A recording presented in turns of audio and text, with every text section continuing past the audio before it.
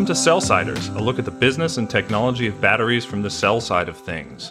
Today we're joined by our special guest, Shashank Sripad, Ph.D. candidate working on lithium-ion batteries at Carnegie Mellon University. Shashank, thanks for joining us today.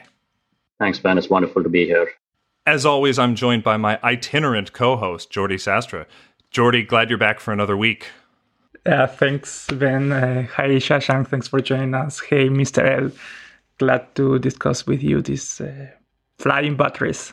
Yeah, and as always, to complete the team, our mass manufacturing maestro, Mr. Litmus, Mr. L. Great to have you back again. Thanks a lot, Ben. Hey, Jordi. Hey, Shashank. It's a pleasure to meet with you guys. And let's get started going up in the air after we've gone down deep into the valleys of lithium mines. It's time to have liftoff. Let's start and just tell the listeners a little bit about yourself. What's your superhero origin story? What's the radioactive spider that bit you and turned you into the PhD candidate battery researcher that you are today? Yeah, that's a really nice way to put it. I guess given the point in my career that I'm in, I'd probably call it more of an apprentice to a superhero. So I'm a chemical engineer by training. Most of it really started back in India about 10-ish years ago. I was fortunate enough to be selected for one of these little internships with a really old emeritus professor who was working on supercapacitors. That's where I really learned all the fundamentals of electrochemical energy storage and batteries and so on. That's where the first sort of bug of fascination sort of caught me.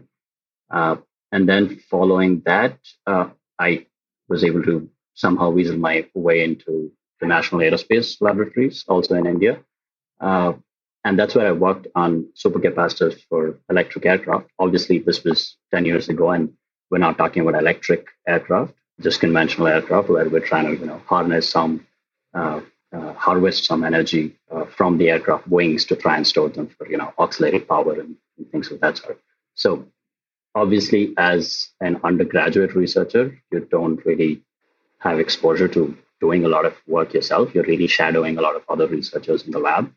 But this was obviously a great sort of experience and exposure. So I really wanted to pursue this sort of field further, and I landed up in CMU, Carnegie Mellon, in Pittsburgh.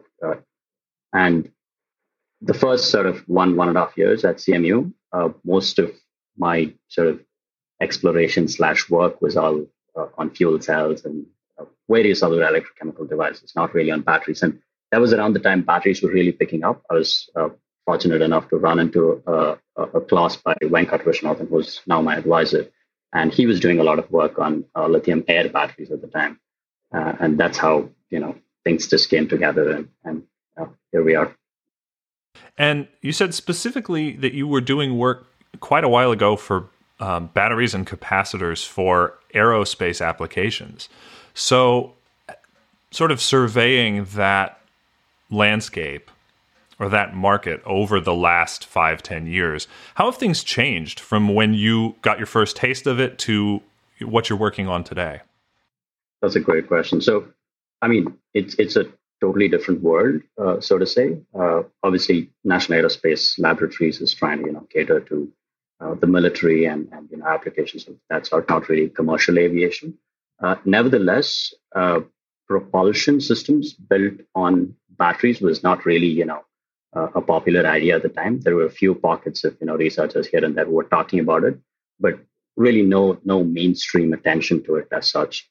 And fast forward like 3 to 5 years from 2011, 2012, batteries, lithium-ion batteries have really taken off. The specific energy has improved by a great deal. And that's when people started to take electric propulsion for aviation really seriously. And a lot of new concepts from NASA and a bunch of different, private aerospace labs as well started coming up. So Bel Air is one that was very early into this game.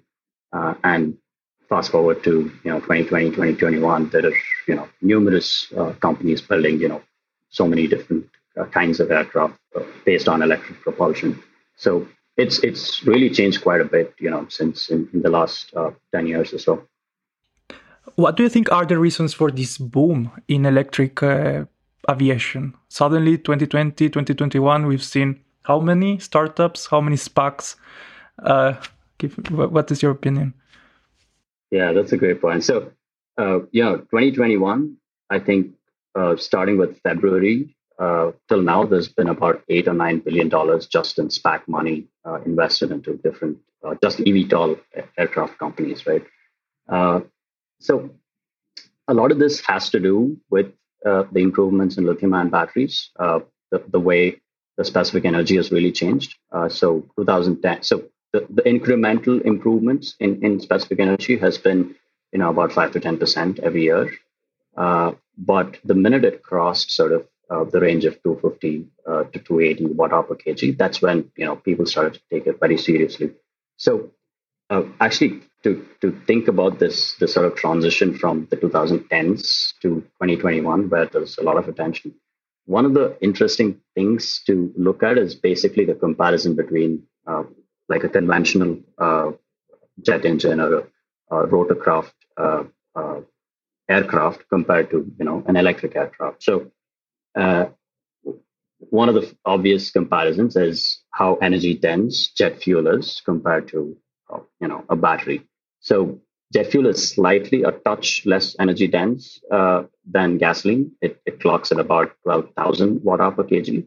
And the best batteries are 240 to 300 maybe currently. Of course, there are prototype designs that cross that, but 240 to 300 is really sort of a commercial lithium-ion cell that you can get off the shelf. So that difference is about 40 to 50 times.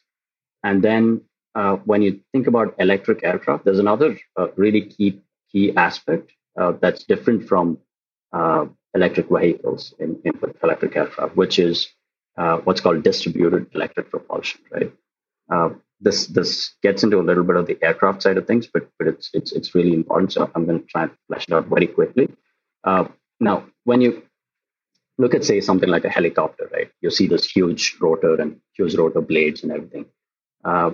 Now, the reason why there's just one huge rotor or maybe a couple of rotors in most conventional helicopters is because in conventional engines, the power density and the efficiency really are not very scalable. So the larger the engine is, the more efficient it is and the more power dense it is. So, but this is not something that applies to electric motors, right? They're very light, they're scalable. So whether you have 10 electric motors or one electric motor, the efficiency and power density don't change too much. So what that enables is, instead of having this one huge thing on top of a helicopter, you can now split it up and spread it all over the aircraft. So you have lots of tiny little rotors, and this is what is called distributed electric propulsion. Now, why this is important is because if you think about drag and how slippery an aircraft is when it's passing through the air, that huge rotor and those huge rotor blades really are not very efficient in terms of how slippery the aircraft is, right? But making them smaller and distributing them makes the aircraft very efficient in terms of getting lift and reducing drag. So we talked about the difference between jet fuel and batteries, right? That's about 40 to 50 times. Now, this change from sort of consolidated propulsion to distributed propulsion provides another 4 to 5 times improvement. So now we're really coming closer in terms of the energy density differences. And obviously, the other aspect that we all know from electric vehicles is that combustion is not as efficient as electric propulsion. So there you have about 1.5 to 2 times of an efficiency gain. So we're already from 12,000, we're in the league of about 1,000 to 2,000 watt hour per kg. So, and as batteries improve, as they go from 200 to 300, you start to really access some of these sort of flying ranges, right? And that's basically what's happened. Over 10 years, specific energy of batteries has gone from 150 to 180 all the way to 300. And now people are starting to see things like 300 miles, 400 miles as sort of viable flying ranges. And now that's how a lot of people are sort of taking this sector very seriously right now. That's an interesting aspect that you mentioned, especially about the rotor blades becoming more numerous but actually decreasing in size.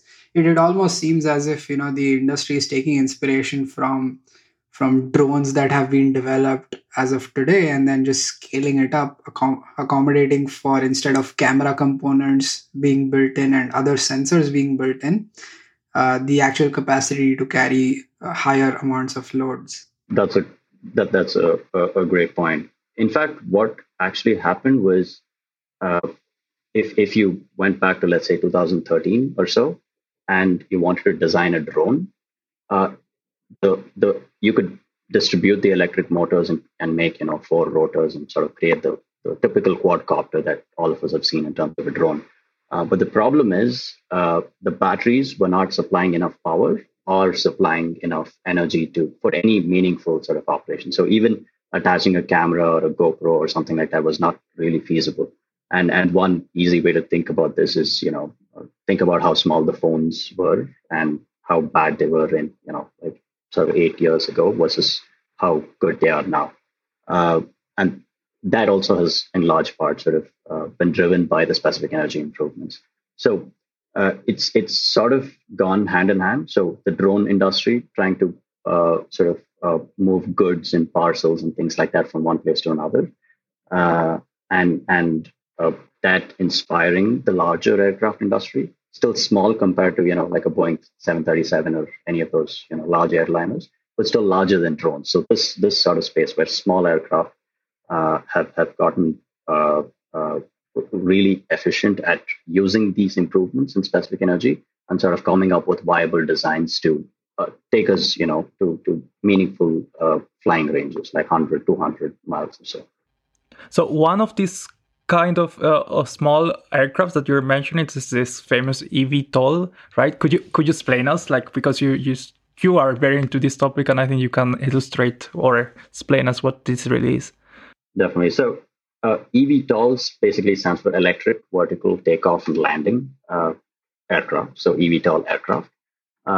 Now, what that basically means is it's able to take off and land vertically, like the name sort of suggests.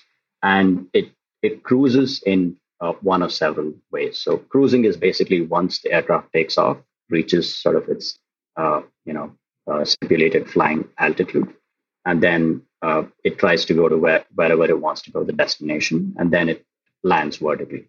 So vertical takeoff and landing is very similar to what you see in helicopters. So they don't so the key here is really not needing a runway, right? So there's a helipad, or now EVTOLs require what's called a vertiport. So it's basically like a helipad from which the aircraft can take off vertically. Now, the key here is, again, coming back to the distributed electric propulsion point. If we were to envision sort of an urban area with a lot of helicopters trying to go from one place to the other, it's not a really nice place to be, right? We're all very familiar with how much noise the rotor blades make. But with EVTOLs, because of distributed electric propulsion and the smaller rotor blades, they're not as noisy. So we're able to sort of reduce the noise level, hence allowing the aircraft to sort of fly slightly lower altitudes as well, and still make the same sort of flying distances. So the whole electric vertical takeoff landing EVTOL space is really aiming at the urban air mobility space. That's what the sort of technical term for this area really is. So it's basically aiming at moving passengers and goods from flying ranges of between 20 to 30 miles all the way up to 200 to 50 miles. So it's trying to replace conventional helicopters and also possibly try and displace some of the terrestrial traffic, really. And obviously there's a whole host of promises and challenges related to that.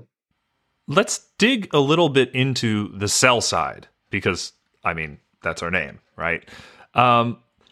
These new EVTOL startups and electric mobility startups have obviously, I mean, they have big ambitions. You look at companies like Archer, like Joby.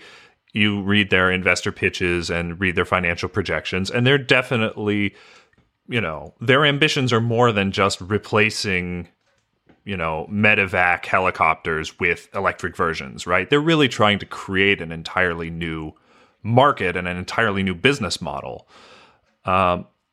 Do these businesses need some sort of dramatic technological improvement in batteries in order to make the pure physics of their business work? Or can they actually go to market with what's on the shelf today? That's a really great question. So the short answer is it depends. And obviously the longer version requires a little more detail into what's happening, obviously on the cell side of things. So it depends very strongly on the kind of aircraft, right? Of course, I was just talking about how the vision really is to try and capture some sort of a market within the urban sort of airspace. Now, when we talk about specific energy, that's obviously one of the most important metrics when we talk about batteries. And we correlate that with the flying range of an EVTOL aircraft. There's obviously a large sort of spectrum here. So as you keep improving specific energy, obviously the flying range improves, right?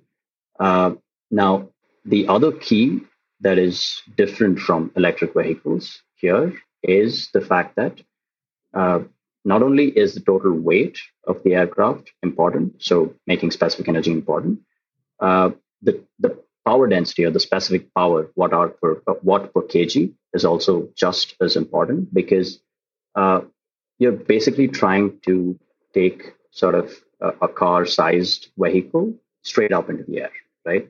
And there is no help from the ground, or there is a little bit of help from the air, but apart from that, there's nothing else. So when you see a car starting and sort of, let's say, hitting 20 or 30 miles per hour, the amount of power required is let's just take it as X. The amount of power required for an EVTOL aircraft is about 5 to 6X of that. So, and the main reason is this vertical segment. And the other interesting side of this is vertical takeoff and landing aircraft require the same amount of power to land as it takes to take off. Because what you're really doing is incrementally sort of climbing and reaching the flying altitude, and then incrementally sort of descending and reaching the ground. So you not only need high specific energy and high specific power during takeoff, but also during landing. And if you think about what's happening inside the battery during landing, it's at a low state of charge, let's say 30 or 40%. And discharging the battery very quickly at low states of charge is generally very difficult. So while the specific energy improvements from the electric vehicle space can be sort of carried over and used in a lot of EVTOL applications, the specific power requirements is something that really has to be solved by the EVTOL industry, because what electric vehicle battery makers really care about is specific energy, cost, and fast charging time. They don't really care about fast discharging times, because if you think about 0 to 60 times of EVs, it's already pretty good, and that's something that they're not going to bother too much with. Now, this is where the challenge really starts, right? While the specific energy is somewhat reasonable for current missions up to, let's say, 100, 150 miles. So current lithium-ion batteries, which clock at about 300 or slightly more than that watt hour per kg, they're able to hit about 100, 150 miles feasibly. But the power requirement is still a big question, whether they'll be able to, do this high power takeoff, high power landing over and over again. Now, the sort of key highlight there is specific power in addition to specific energy. And there's one last really important point, which is also related to power, which is the fact that the end of life, so basically when we want to sort of, replace the battery pack, will not be decided by a capacity limit. So anybody who has spent some time in the battery industry has heard about the 80% state of health as sort of the limit for end of life. But for eVTOL aircraft, this will not be the case. The reason is because they're really power limited, vehicles, and there'll be a power fade limit, and that is something much harder to determine, right? So because capacity is simply the amount of lithium ions you really have in the battery, and if you have 80% of what you had initially, the battery is dead, or it goes to some other application. But with specific power, that's not the case. It's very hard to determine. So there are a few really important questions that the industry still has to answer. How are these companies actually going about solving these aviation specific problems that you just outlined? So in our experience, sort of surveying the space for the last couple of years, the aviation companies have not really been sort of entrenched in the battery space enough to actually develop any new chemistries of any sort. They are still hoping for the battery industry to come up with the answers, which is somewhat slightly disappointing from a battery research standpoint, because you want various different industries to try their hand at developing new battery chemistries and engineering designs and so on.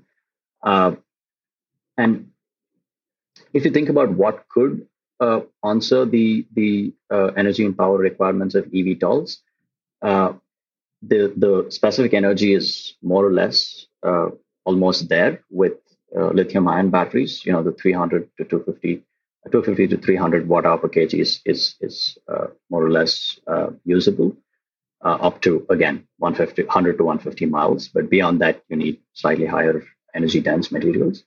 The interesting thing about aircraft in general is that there's already a lot of onboard avionic systems, basically trying to cool the power electronics and things of that sort, which are really not present in an electric vehicle.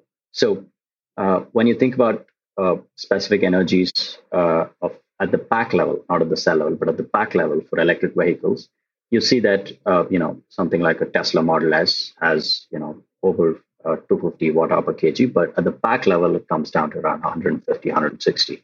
Now, this will not be that big a problem for aircraft, eVTOL aircraft to be specific. So the reason is because you can bank on the onboard systems that are already available and not experience as much of a penalty in terms of the pack specific energy.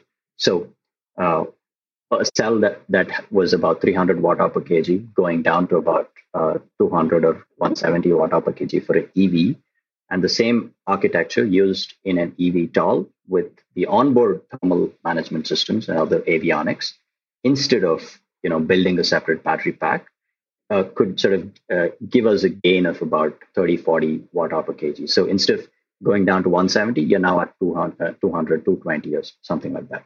So there are some advantages there, but obviously a lot of attention is now on the lithium metal space, because that's where drastic improvements in specific energy could really be seen.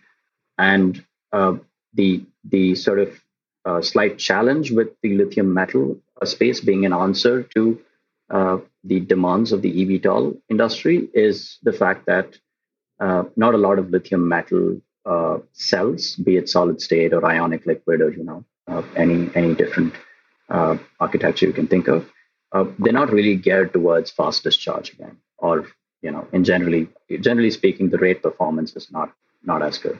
So again, the eVTOL industry waiting for the battery industry to give them the answers is not really encouraging, but that's where we are right now. So if we make an analogy to the EV space, right, and you think about the different, for example, cathode chemistries that are used in different kinds of EVs, right? You have LFP for cheaper cars, somewhat shorter range. You have high nickel for more high performance applications. You have a very diverse landscape because you have a very diverse set of needs and diverse set of applications. And so there's a lot of different ways of solving those different problems. would seem that an EVTOL application is a lot less diverse in its requirements. And so I wonder if you see the solutions for these problems being also a very diverse set of solutions, or is there really only a very narrow sort of performance window where only one or two chemistries could really conceivably solve the problems that EVTOL has? Yeah, that's a great question. So there is scope for diversity, but definitely not as much as the EV industry. And again, that comes down to the point about specific energy, because in EVs, specific energy is important, but for EVTOLs, it's really, really important because there's really a sort of a lower threshold in terms of how low the specific energy can go. Whereas with EVs, it's a little more of a sort of an optimization game where you're trying to do trade-offs and figure out what would be the best chemistry. So given that lower specific energy limit, which would be somewhere around 200-ish at the pack level for now, for the applications that people are thinking about, things like LFP, even with sort of new innovations like the blade battery and cell to pack technologies and things of that sort, even with all of those innovations, the road to 200 watt hour per kg at the pack level is really not there. So it really leaves out a bunch of chemistries. It will be high specific energy chemistries based on high voltage cathodes and things of that sort. It has to be high spec in terms of the cell performance metrics. But there still is a lot of scope for diversity in terms of the rate performance, in terms of the lifetime of the battery and things of that sort. So, for example, if you take the Lilium jet, right, it's proposed to be about a 3,000 kg aircraft carrying about 7 passengers. And if I'm not wrong, the range is around 160 to 170 miles.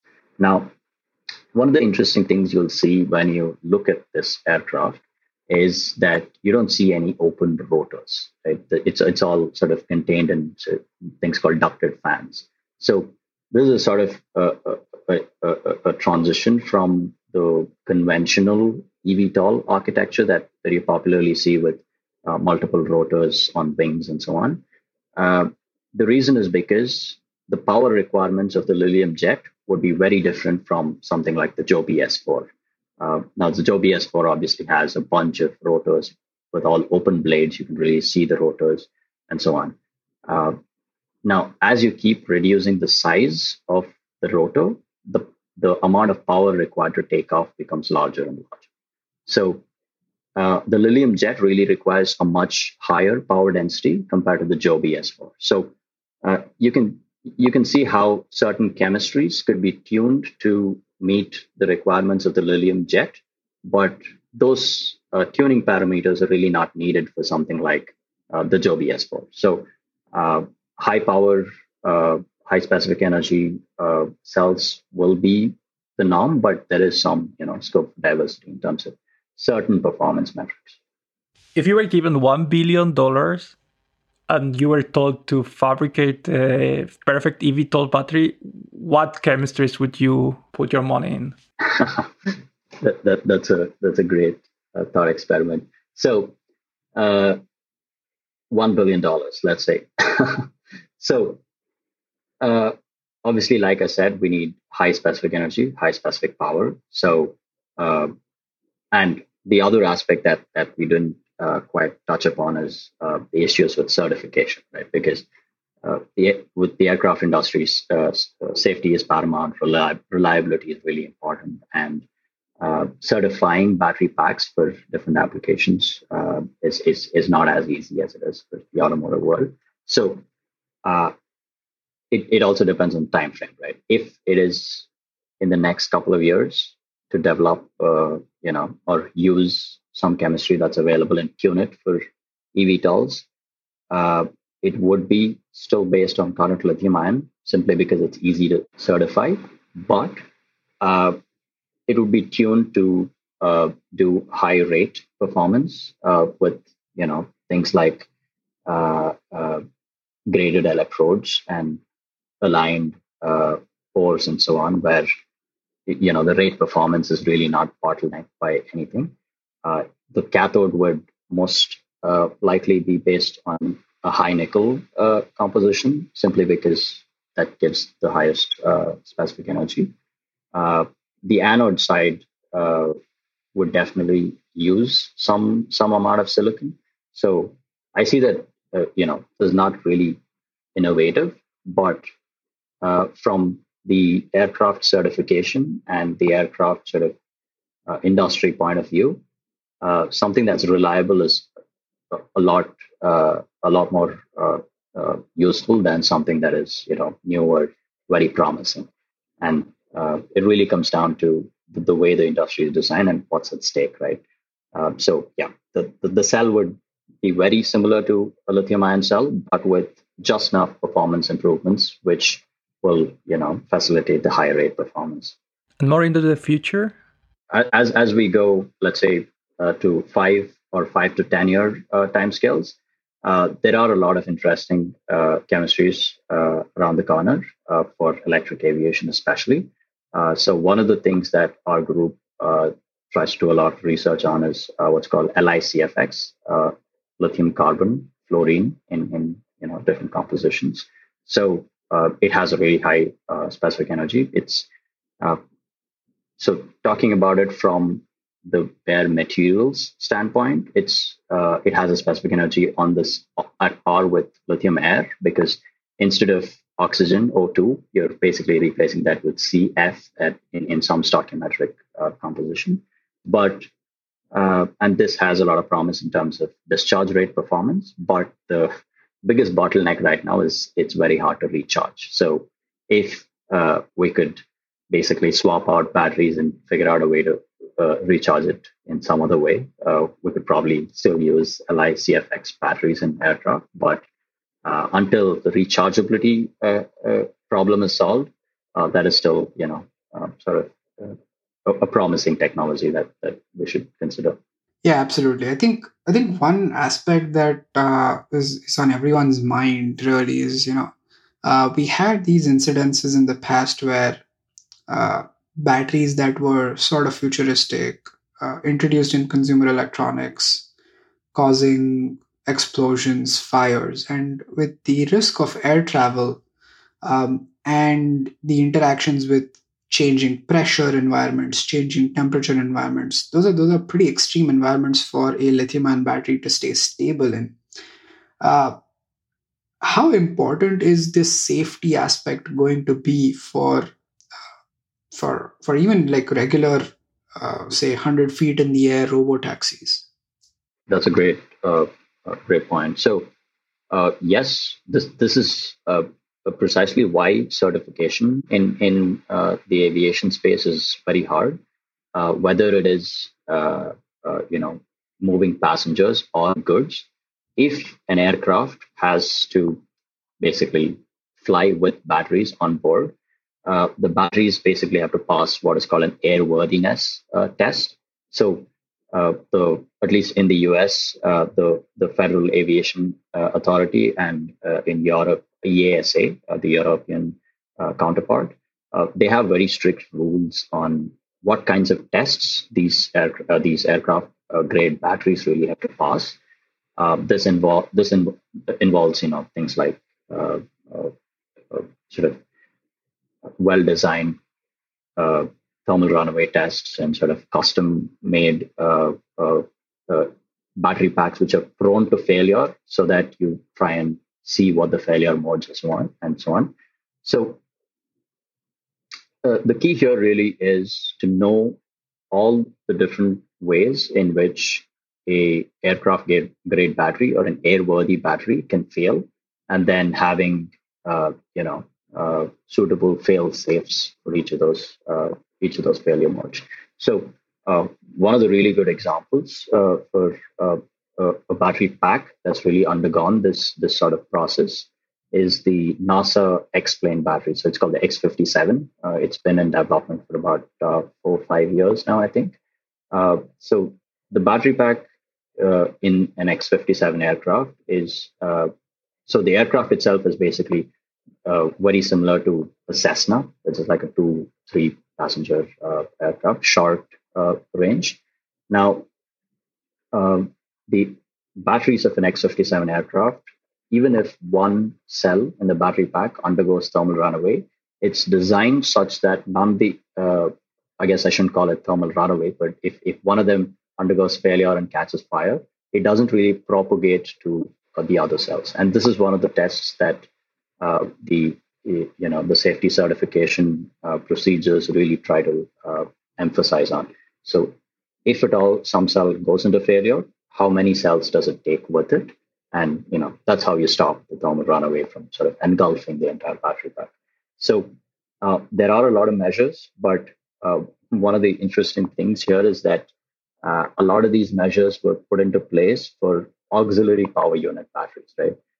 I'm sure a lot of us would have heard of the Boeing's Dreamliner, the fire incidents where the entire Dreamliner fleet was, grounded in, I think, 2013-ish. So there have been incidents of this sort, and there have been some measures to try and stop that from happening again. But with eVTOLs and electric aircraft and drones and things of that sort, the scale of batteries and the kinds of batteries used are very different. So there has been a lot of lobbying and a lot of companies involved in trying to get better regulation and better safety measures for these kinds of incidents. And with talking about Tesla, you can see how publicized each battery event really is, right? Battery fire event. So this will be most probably the case with eVTOLs and drones and electric aircraft as well. So this is really an important aspect that, of course, all of the aircraft companies are considering very closely. It remains to be seen what kind of tests the administrations and the agencies really come up with. I wonder if we could zoom out a little bit, because obviously a lot of the hype and interest is around EVTOL, because that's really sort of creating a new market and a new service that hasn't really existed before. And so it's always interesting to see something new. But what is the potential for electrification in other sectors of aviation? For example, fixed-wing aircraft, either short, medium, or even long range. I mean, obviously, decarbonization of every aspect of transportation is a key challenge over the next 30 years. And I think a lot of people would really like to be able to just stick a battery in, a wide body jetliner and, say we're done. So what are the prospects for electrification for other areas of aviation besides just vertical takeoff and landing? Yeah. So the of course, eVTOLs have really been one of the sort of popular products of the electric aviation space, but the electric aviation space is obviously, as you pointed out, much larger than just eVTOLs.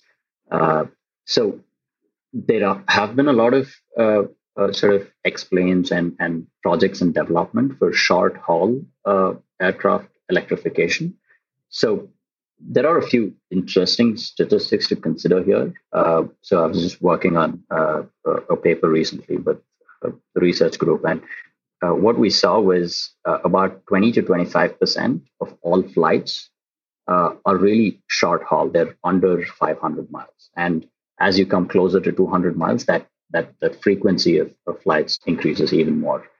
And there really is a lot of scope to try and electrify these kinds of routes. And again, coming back to specific energy,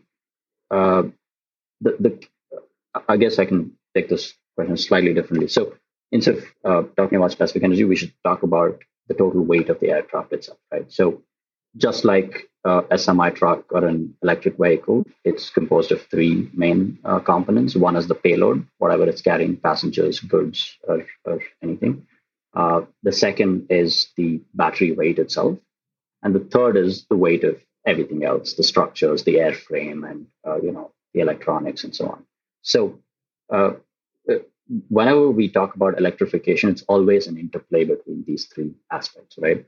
Uh, Now, with aircraft, obviously, given the specific energy of batteries and the amount of weight that is really required to build the airframe and build all the other components, at best, we can, like I said, get up to 100, 150 miles with current batteries. And as that improves, we can get up to 200, 250 miles. So the feasibility of electric aviation doesn't change too much from eVTOLs to conventional electric aircraft. But the key really is the high specific power requirements are not there anymore. There is a lot of scope there to electrify certain routes. Again, the NASA X-plane is a great example of a short haul electric aircraft. Of course, the payload and the operational style and so on is still something that is going to be figured out in some time. But as we start thinking about routes covered by things like, let's say, the Boeing 737 or the Airbus 320 or popular aircraft of that kind, now we're talking about distances of about 300 to 400 and 500 miles even. So their current batteries, and even if we move on to lithium metal batteries, they might be sufficient with a lower payload. So you're basically trading off some payload you're carrying and replacing that with batteries. But they still can't sort of answer the market demands in a reasonable manner. So something beyond lithium metal with conventional cathodes is required. So that could be lithium sulfur or lithium air, even if that problem is solved. There is a lot of scope with the very short haul, 150, 200, 250 miles. But the minute we start crossing that upper bound, we start running into a few problems. I wonder also if you could speak to the economics of electric aviation compared to conventional aviation. I was having a conversation with a follower on Twitter, and he was mentioning that particularly for piston engine fixed-wing aircraft, one of the biggest drawbacks from an economic and business point of view is downtime, maintenance schedules. And he said that he saw a lot of potential for electric motors and electric aviation to really be competitive in the marketplace, not necessarily because it's, a silver bullet technology, but just because operating an electric aircraft for these short haul or utility routes would be potentially so much cheaper. I don't know if you can speak to that at all. Definitely. That's an excellent insight. So again, there are a few interesting statistics to consider here. Now, when we talk about the operational cost or the total cost of ownership, or however we want to do our techno-economics, so to say, one of the important things is the aircraft lifetime. Right? Unlike terrestrial vehicles, aircraft have a lifetime over 25 years. So the battery pack really is going to be replaced a few times over its lifetime. But on the maintenance side of things, like you mentioned, the amount of maintenance required for electric motors and the propellers that it runs are generally much lower than what it would be for a conventional aircraft, right? So that's a great point. And the other aspect that we need to consider for this discussion is the energy efficiency. Right? How much energy is consumed per unit mile, really. So, if you look at the conventional aircraft space and the EVTOL space, there have been a few really interesting aircraft designs that have come up in the last year or so. One of them is Kitty Hawk's heavy-side aircraft. So, if you look at the energy consumption of that aircraft, it's about 120 watt-hour per mile. So it's basically about half of what a Model 3 would consume per mile. And of course, there are a few caveats to this point because it's a single-seater aircraft and it can carry only about 100 kgs of payload. But the other side of that coin is it can get from one point to another much faster. So it has a cruise speed of about 180 miles per hour versus, whatever it is for terrestrial vehicles. So the first point is what the general lifetime is, which is about 25 years. we need to consider battery replacement. Maintenance is a great point where electric motors really triumph over conventional propulsion systems. The fourth is the energy efficiency. So this is where we see potential improvements to even the energy consumption of electric terrestrial vehicles. And then the last point is travel time savings. So the economics really would comprise of these five points. Maybe I might have missed a couple of points as well, but these are really the salient points here. Now, electricity is obviously cheap compared to jet fuel, but that trade-off is not similar to gasoline versus electricity. So jet fuel is a lot more subsidized. It's a lot cheaper per gallon compared to gasoline or petrol. So the unit costs per unit mile or per unit passenger mile and things like that are not very similar to EVs. It slightly favors the combustion side of things in the aircraft business, but with the maintenance, with even after replacing battery packs and so on, there may be a little bit of an edge. But it's still hard to say what the operational costs would be. But yeah, it'll be different from electric vehicles simply because of those the sort of different kinds of trade-offs that exist for aircraft. You are involved in one of these efforts to produce batteries. Well, I heard from Venkat, from your supervisor, that you're running a project with a company trying to develop the perfect batteries or good batteries for electrical aviation. Can you talk about this? We can talk a little bit about it. So there's obviously sort of a gamut of approaches and things here. So when we talk about the innovations required for the electric aircraft industry on the battery side, there are material innovations, there are engineering innovations, and there's sort of an overall system-wide sort of innovations that are required. So one of the ideas that we're really trying to look at seriously is one, to find a new way to look at the battery management systems, because now electric vehicles don't really keep a very close track of how much power is left in the battery or how much energy, to an extent, yes, but they're not very precise. So, and the penalties for that precision or the lack of information on power and so on in electric vehicles is not very high, because worst case scenario, the car basically stops and doesn't recharge, and you call the mechanic, right? Or the electric vehicle service and personnel.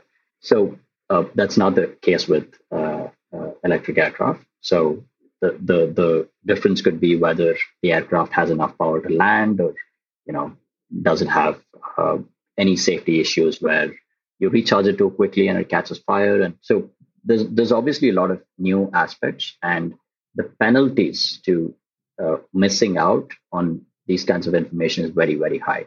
So high precision state estimation. So each of these things: how much capacity is left, how much power is available, what's the temperature, what is the likelihood of one of the batteries entering some sort of a failure mode. So all of these things could be considered states, and monitoring these states, state of health, state of power, state of function, state of safety, becomes really important. So we are looking very closely at trying to develop systems that monitor these states as closely as possible, and this obviously on one end improves the way the aircraft can operate in terms of lower maintenance costs, faster certification timelines, and so on. And more importantly, it improves one, the reliability, and second, the potential, what's called the salvage value of the batteries, right? So like we discussed previously, the limitation will not be capacity fade, it'll be power fade. So if you have to replace the battery pack a bunch of times in the 25-year lifetime, knowing what the salvage value of that battery pack would be for any other second life application will be really crucial. So in a lot of ways, the electric aviation so-called revolution could also start the second life use of batteries in sort of a collateral revolution, so to say. So those are some aspects we're looking at very closely. And on the material side of things, obviously, developing cells that can discharge very quickly is really important, right? So now, when you look at fast charging, you're really focusing on the anode because you want to put those lithium ions into the anode as quickly as possible. But when you talk about fast discharge, you're really looking at the other side of the cell, right? And unfortunately, not a lot of focus is really on the other side of the cell. So that's what we want to do: focus on the cathode, focus on the cathode interface, focus on how to get lithium ions into the cathode quickly and out of the anode quickly. So, yeah, those are sort of the broad, list of areas where innovations are required and where we're sort of focusing some efforts. Do you have any really broad strokes insights about what's important for fast discharge? Definitely. So, whenever we look at, I'll quickly talk about fast charge a little bit and highlight a few points here, which are really useful to consider when we talk about fast discharge. So one of the first things anyone would see when they try to fast charge a battery pack, let's say a Tesla Model S, you try to drive up to a supercharger, you want to charge it very quickly. The first thing it does is temperature modulation. So it tries to heat up the battery pack to let itself take all that charge. So simply speaking, it's just improving the transport of lithium ions within the cell. And that obviously works both ways for charge and discharge. So temperature modulation is one really important aspect. And the second is when you look at the electrodes, right? The path that the lithium ions really have to take is not really straight. It's a really tortuous path. So even after the lithium ion gets into the anode, by the time it can actually sit in a place where it's eventually going to sit after it's fully charged, is going to take a lot of time. And similarly, on the cathode side of things, the path will be tortuous. So straightening those paths out turns out gives us a lot of improvements in terms of how much current you can extract from the battery pack and so on, and how much penalties are really paid to the resistance losses and things of that sort. So temperature modulation is one, improving the tortuous paths and straightening them out is another.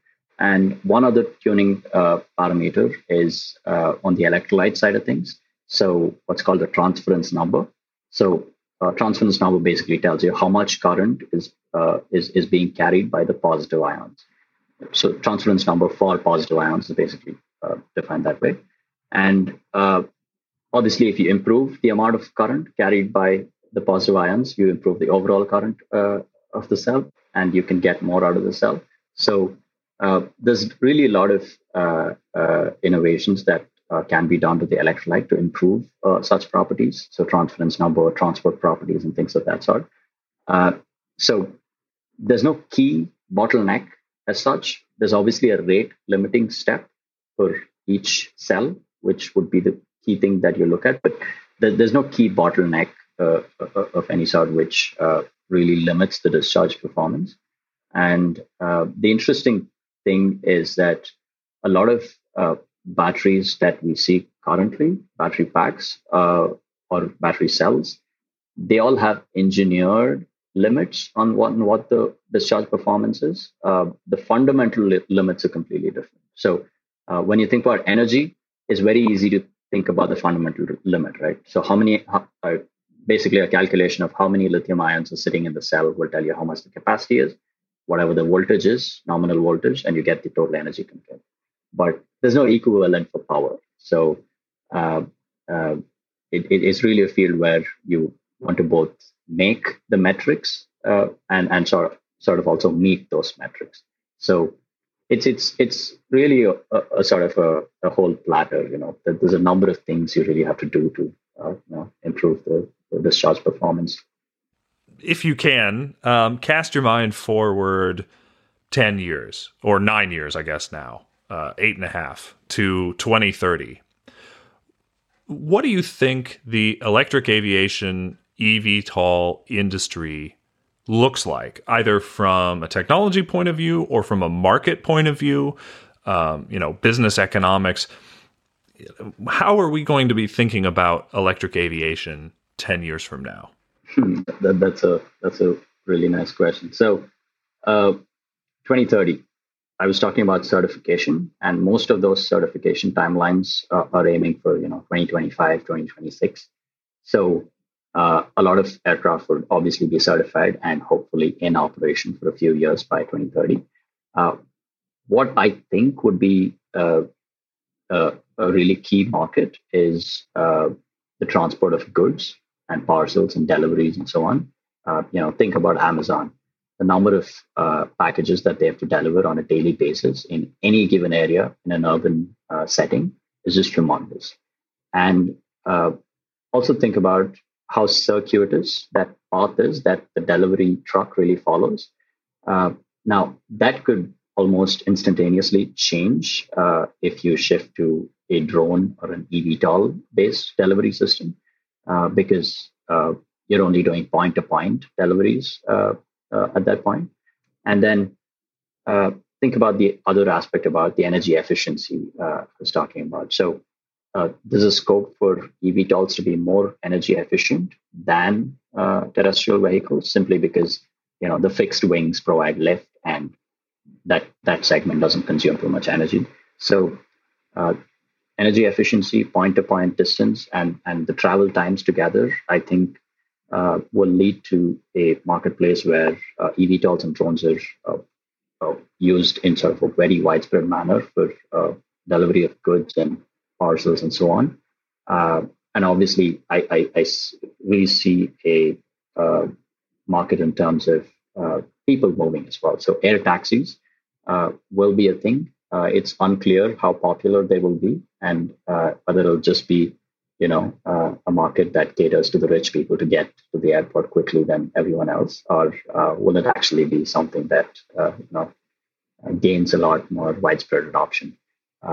So while the passenger segment is still unclear, the goods delivery segment really seems very promising by 2030. Last question. What question do you wish people would ask you? So I guess one question that Venkat gets asked a lot is, when do you think you would be sitting in a flying car? And I guess your last question sort of touches on that aspect as well. But yeah, I think 2030 is probably a good time frame where we can think about taking trips in flying cars. Shashank Sripad, thank you so much for coming on Cellsiders. Excellent. It was a pleasure. Thanks for having me.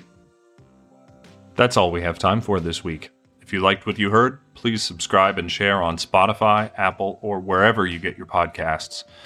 If you have questions you'd like our battery experts to answer, please tweet at us. Our handle is @Cellsiders. That's CELLSIDERS. Our theme music was composed by Seneca. He can be had on Twitter under @music_Seneca. Thanks very much for listening, and we'll see you next week.